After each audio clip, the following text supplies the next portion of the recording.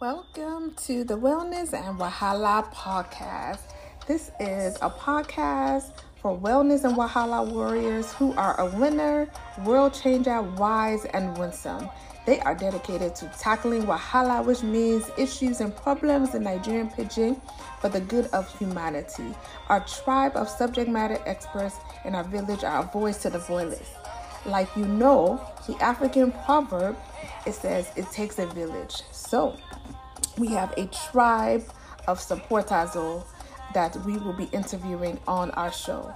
Oya, join me, the former diplomat and public health advisor, Dr. Tomi Ademokun, better known as Oma Oba, as I give you the best public health and wellness and Wahala gist with wonderful people and guests, my VIPs, using their compassion to take action to put us on a pathway to a Wahala-free life. Bless up.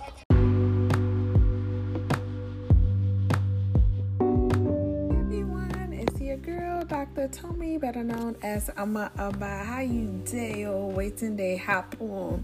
It's been a while, but your girl is back. I was sick, but Jehovah Jireh, He provided my healing. Jehovah Rapha, yes. So all glory to Baba God. Anyways, let's jump right to it. Today, November 2nd, is the International Day to End Impunity for Crimes Against Journalists. So if y'all don't know, let me drop some facts. Did you know from 2016 to the end of 2020, okay? 2016 to 2020, entering the pandemic area. In 2020, we were in a pandemic, COVID-19 global pandemic. 400 journalists were killed for their work while on the job, y'all.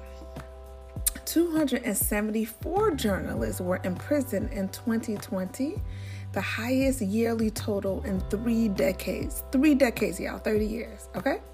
Only 13% of cases recorded by UNESCO since 2006 are currently considered judicially resolved. So those people that have journalists that have took it to the courts, international courts, everything, and said, look, they have been mistreated as journalists. Only 13% of those cases have been recorded resolved. So that's a big gap, okay?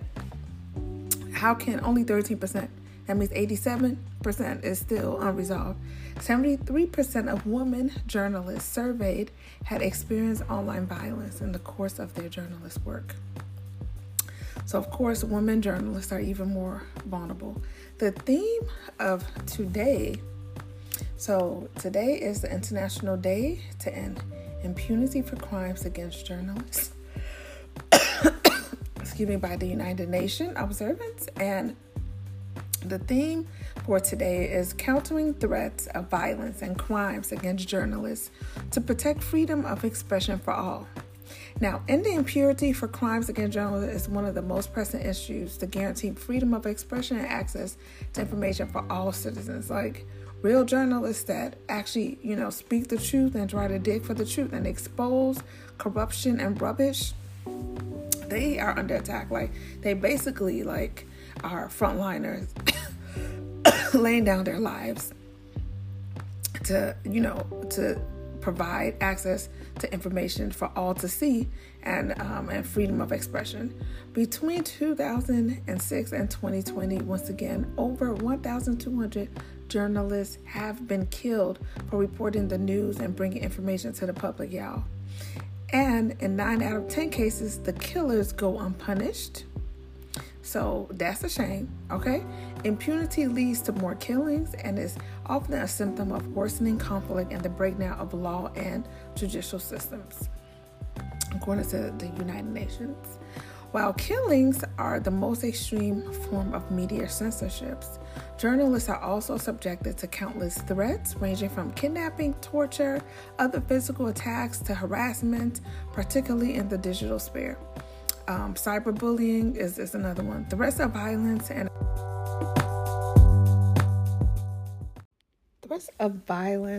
and attack against journalists, y'all, it's been just too much. In particular, We need to create a climate of fair for media professionals, impeding the free circulation of information, opinions, and ideas for all citizens. Women journalists are particularly impacted by threats and attack, notably by those made online by all these cyberbullies. According to the United Nations discussion paper, it says the chilling global trends in online violence against women journalists. It quotes 73% of the women journalists surveyed said they have been threatened, intimidated, and insulted online in connection with their work, y'all. Okay? That's too much. 73%. That's a hot mess. In many cases, the rest of violence and attacks against journalists are not properly investigated. Going back to my previous statistics of even the ones that are reported, only 13% of them are resolved judicially. This impunity embodies the perpetrators for the crimes and at the same time, or emboldens the perpetrators of the time, y'all, because they feel like, nothing for to happen. And at the same time has a chilling effect on society, including journalists themselves, and causes a lot of damages, serious human rights abuses on journalists, and a lot of corruption and crimes that have been committed against journalists. I know there's so many stories around the world. So please, share your journalist stories that you have experienced, either positive or negative, with the hashtag Truth Never Dies and the hashtag Wellness Wahala. Once again, this is the 10-year anniversary of the United Nations Plan of Action on the Safety of Journalists. And their milestone plan was to reaffirm and recommit and reposition our efforts to advance the safety of journalists. But unfortunately,